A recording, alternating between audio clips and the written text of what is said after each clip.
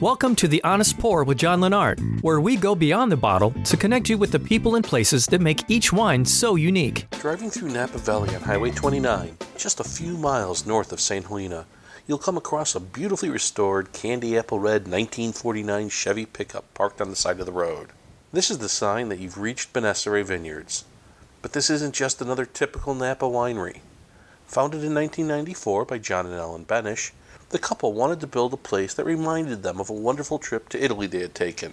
So rather than planting all of the grape varieties Napa's become known for, the Benishes chose to plant Italian varieties like Sangiovese, Moscato di Canale, and even Sagrantino. Oddly, had it not been for Prohibition, these grapes may have been the dominant varieties grown in today's Napa Valley. Oh, and yes, you heard me right, Sagrantino from Napa. It really is a thing. It's something you want to get your hands on, and Benessere is the only place you could find it. This episode of The Honest Pour is sponsored in part by Fooditor.com, bringing you the stories of Chicago's chefs, restaurants, and people who make food all over town. Fooditor.com. Hi, welcome to The Honest Pour. I'm John Lennart. Joining me today is Ryan Schenk of Benessere Vineyards, and we are here today in the heart of Napa Valley in the vineyard. Thanks for joining me. You're very welcome. We are in the vineyard. It's a beautiful day here in Napa Valley. Nice, clean and crisp December day. A little windy, but it's a beautiful day. So, Benessere is different. I mean, when people think of Napa, they think a lot of Cabernet and Merlot and maybe some Chardonnay. That's not what's going on here. Tell me what's going on here. No, we like to go a different direction. We specialize in Italian varietals. So Sangiovese, Pinot Grigio. We make a Super Tuscan style wine, which does have Cabernet in there, but also has Sangiovese, as well as a couple Italian varietals that we're the only producers of Napa Valley grown, Aglianico and Sagrantino. Two lesser known varietals from Italy that even Italians don't know very much about, but they're very great make very great wines, and we really enjoy them here. Where'd the idea for this shift in direction come from? So John and Ellen Benish, who are our founders and owners, they bought the property in 1994, but before that the inspiration came from a family trip to Italy in the late 80s. They fell in love with Italy, fell in love with Tuscany, and just loved everything about it. The lifestyle, the food, the people, the wine, they just absolutely loved it. And so fast forward a couple of years, they came to Napa Valley and found a lot of those similar qualities that they saw in Italy. The food, the lifestyle, the people, they loved it. And so they decided to take a step into Napa Valley and purchase a home here. Not originally intending to start a winery, but they, nevertheless, this property, which is a 40-acre property right in the heart of Napa Valley, just north of St. Helena, and this was available, so they decided to purchase it. And then once they did purchase it, the first thing they did was they ripped up all the vines on the property. The vines were in disrepair, they were sickly, and so they needed to go. When it came time to replant, they remembered their time, their fond memories of Italy, and so they decided to plant Sangiovese. Among other varietals, they did plant Cabernet and Merlot and a couple other varietals, but Sangiovese was kind of the love of what they wanted to do. And they found that this part of Napa Valley, which is one of the warmer spots in Napa Valley, we're about a mile away from the hottest part of Napa Valley, historically speaking, of course. And it was very well suited for Sangiovese and other Italian varietals. You know, it's interesting when you think about the history of Napa Valley. Had it not been for Prohibition, these are the grapes that you're growing here that may likely have dominated today had it not been for that. Absolutely. There were a lot of Italian immigrants that settled in Napa Valley. One of the key figures in Napa Valley wine, Robert Mondavi, his family was Italian, and they came from the motherland, if you will. And who knows what would have happened had Prohibition not have sort of stunted the growth of winemaking in Napa Valley. Yeah, very, very Italian, definitely roots in Napa Valley here. you mentioned you make obviously Sangiovese. You talked a little bit about Sagrantino and Aglianico. Sagrantino, I'm really interested in. It's if you don't know what Sagrantino is this is the indigenous grape from Umbria, which is the heart of Italy, and it's ripping high acidity, super abrasive tannin. But underneath all of that is this really pretty fruit. And if you have Sagrantino with food, it's really special. It's hard to drink a glass on its own, though. It is hard to drink on its own, and it is one of the wines that we. It takes a long time to come into its own in terms of it's a very tight wine for a few years. It's definitely one to age a little bit longer than some of the other wines that we produce, but you're absolutely right. It's a beautiful wine. It takes a long time to ripen on the vine, so you get a lot of flavor because of that.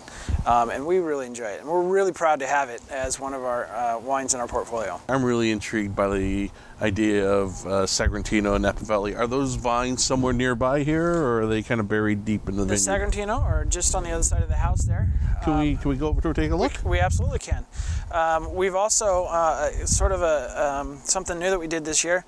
For the last many years, we've sourced our Aglianico grapes from our next door neighbors, the Collins family. They had Aglianico as part of their Holy Stone vineyard, but this year we've decided to graft over about 1.5 acres of Aglianico onto this property. So starting in the next couple of years, we will have our own estate grown. Terrific! Yep. And where did the vine stock come from? So the vine stock came from Italy. There's depending on who you ask, not exactly sure how it got here, but they came here. That's how they came here. So maybe some dubious. I was not here during that time, so I can neither confirm nor deny that. A lot of grapes get here that way, though, in somebody's suitcase. Yeah, you never know. Oh wow! So you can see. I mean, it's they're even without any leaves, you can see there's just a lot of big hardy vines, exactly. And sort of gangly, growing all over the place. Yep, absolutely.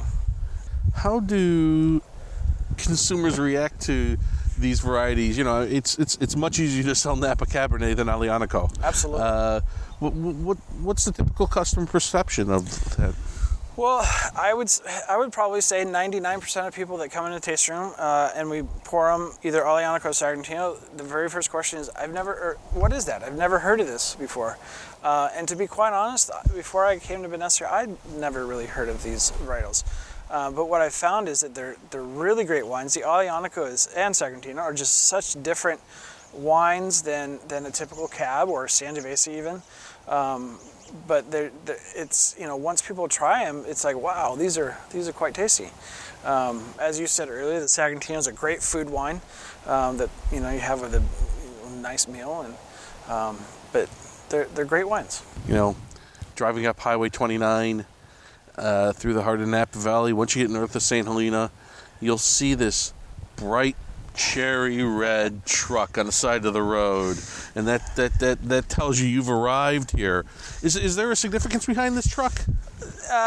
No significance other than it's sort of become our mascot over the years. The red truck is people associate that red truck with Bneser Vineyards. They, like you said, people notice it when they're driving up 29, and it's just become our symbol. And so the one that you're referring to out on the corner, that is an old 1949 Chevy.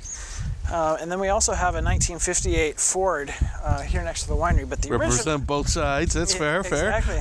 Well, you got to have people want to take pictures with the truck. Sure. But the original one was the 1950 Mercury that was fully restored by Mr. Benesch. And that one, unfortunately, got taken off the road because it was on the corner of 29 for a long time. I'd go out there and, you know, the gas cap would be missing, or the door would be open, or something other nefarious, and so we decided to take that off the road. Well, why don't we go and taste some wine? Let's taste some wine, absolutely. All right. So we're here in the tasting room.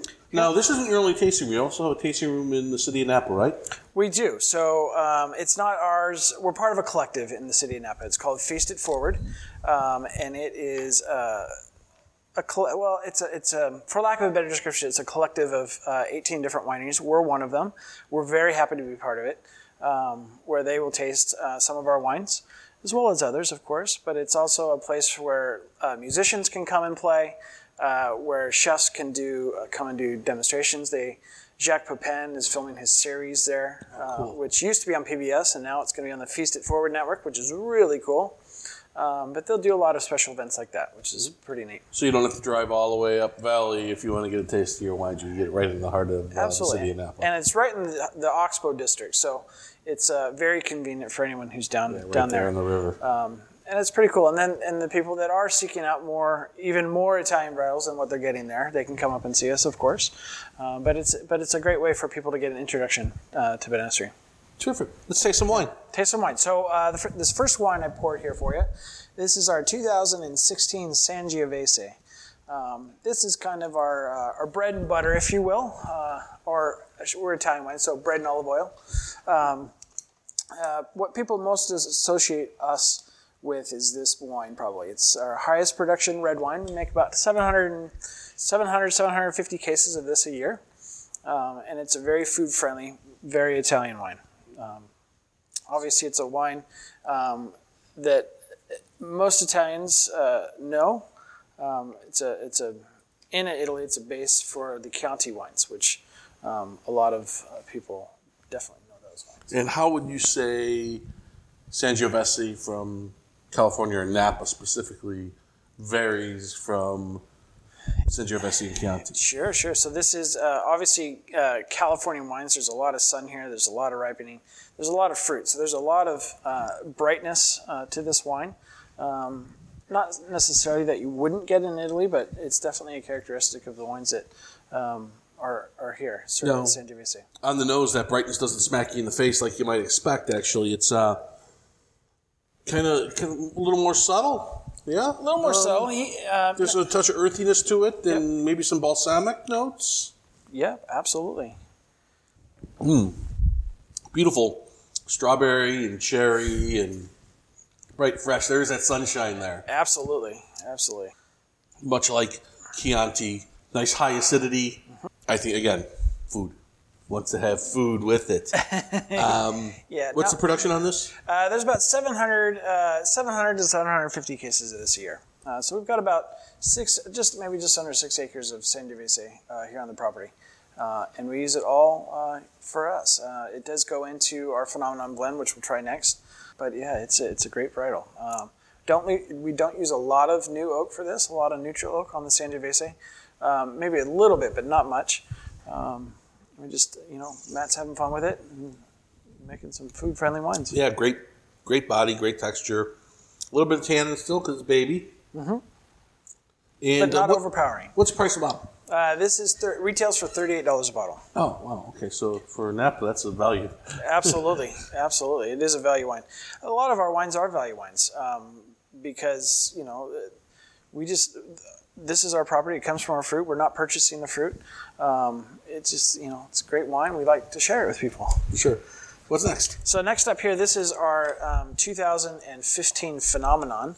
It is our Super Tuscan blend, or we like to say our Super Napin blend. For those who might not know what a Super Tuscan is, what's a Super Tuscan? So Super Tuscan is typically a Cabernet-based wine blended with a little bit of Sangiovese. Started in Italy with the Antinori family. They wanted to make, they had some quote-unquote Bordeaux varietals that they wanted to use, but in Italy that was a big no-no. So they decided to make it with an Italian flair, so they put Sangiovese in it. And that sort of started the Super Tuscan phenomenon. Now there's a lot of really great Super Tuscans out there. Really expensive Super Tuscans. Really expensive Tuscans.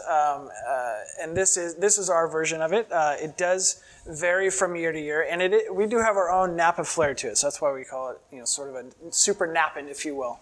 But this particular blend's got Sangiovese, Cabernet, Merlot, and Syrah. Oh, what a pretty nose. Great kind of red flowers. Yeah. And so this originally came to be when our old winemaker back in the early 2000s, he and at the time we had an Italian consultant that came over twice a year from Italy. They were tasting the blends one day, and they were tasting the blends for this, and boy, this wine is really phenomenal. This is just a phenomenal wine. So they decided to call it Phenomenon. Before that, it was just the Reserva, the Reserva wine. Oh, interesting. So, and they decided to call it Phenomenon. And this is, up until a couple years ago, this was kind of our answer to the big Napa Valley cabs. It was, not a 100% cab. It was a blend, but it could stand up with some of the other cabs that were here in the valley. Now we do make a Cabernet by itself, so there's a little bit less Cabernet in the Phenomenon blend on a typical year-to-year basis than maybe in the past, but still has that as a component. And it really allows Matt to kind of create a wine that is tasting great for that year, as good blends do. The nice thing about this Phenomena is you mentioned that this is sort of your answer to the higher-end Napa Valley Cabernets. Sometimes when you think high-end Napa Valley Cabernets, you think these big beasts that are jammy, bordering on a little sweet, grippy tannins. This is not that. This is elevated. There's a ton of finesse to it. Yep. Nice, bright acidity. And that Sangio really brings something special to the party, doesn't it? Absolutely. And there's some oak in here as well. Again, not a lot of oak, maybe 30% oak in here. There's a lot of complexity to it. Absolutely. Obviously, because this is the Reserve, you're using the higher-end fruit, little more wood, so a little more money. What's the price on this one? So this is, again, I think is really a bargain wine. It's $60 a bottle. Oh. For Napa and Valley. that's your Reserve, right? Well, yes. We do have a Cabernet, which is $75, and we do have our John's Promise, which is our John Benish's sort of, his wine. That's $85. But yeah, this is our everyday high-end blend, if you will. Delicious wine. Yeah. What's next? So next up are the wines that you are looking forward to. This here is our 2015 Aglianico. This comes from the Collins family Holy Stone Vineyard, which is the vineyard right next door to our property, and is on the corner of Highway 29 and Big Tree Road, where the red truck is. And you mentioned that you planted your own Aglianico. When will those vines come online? So we grafted over, like I said, about 1.5 acres, I believe, to Aglianico earlier this year, and so we should start getting fruit from next year, probably. Yeah. So it should be online soon. Interesting thing. What really brought Benessere to my attention was tasting the Aglianico at the Symposium for Professional Wine Writers in Napa. Oh, very there cool. was a tasting of, I don't know if they called it Off the Beaten Path or some kind of not your typical Napa varieties. Yep. And this wine was the one that really stood out to me. It really called to me, and I'm looking forward to retasting it. Yeah, this is one of my favorite wines that we make. There's a lot of flavor here. Like I said earlier, it's a little different. It's not your typical Napa Valley wine. It's not your typical Italian wine. It's it's got some Italian flavors blended with Napa Valley brightness, if you will. And a nice kind of darker, richer fruit underneath that. Yes. In a body that's richer. Yep. As we move into it. So next up here, this is our 2015 Sagrantino. This is a wine that we are the only producers. We are the only ones that grow and produce this wine here in Napa Valley. There are some other wineries that make Sagrantino, but not with Napa Valley fruit. Okay. And even then, there's only one or two. As far as we can tell, we're one of about 5 or 6 wineries that actually make this wine here in California. So it's very rare. It's even rare to get on the market because, Umbria is kind of its quiet little own community. Absolutely. And one of the interesting things about Sagrantino is it is a truly native variety to Umbria, where many of the varieties available throughout Italy are hybrids and things that have been brought in through the Roman conquests and whatnot. But Sagrantino is actually a true native variety of Umbria. See what the Napa sun brings to it. Yeah, exactly. So it is a wine that does a grape, I should say, that takes a long time to ripen on the vines. Does it? So it is often the last grapes that we pick of the season. But, again, it's a lot of flavor. It is a wine that it's a very big wine. It does take a long time to come into its own in the bottle. I recommend aging this bottle longer than some of the other wines that we let those tannins produce. come down. Exactly, exactly. But it's a great wine.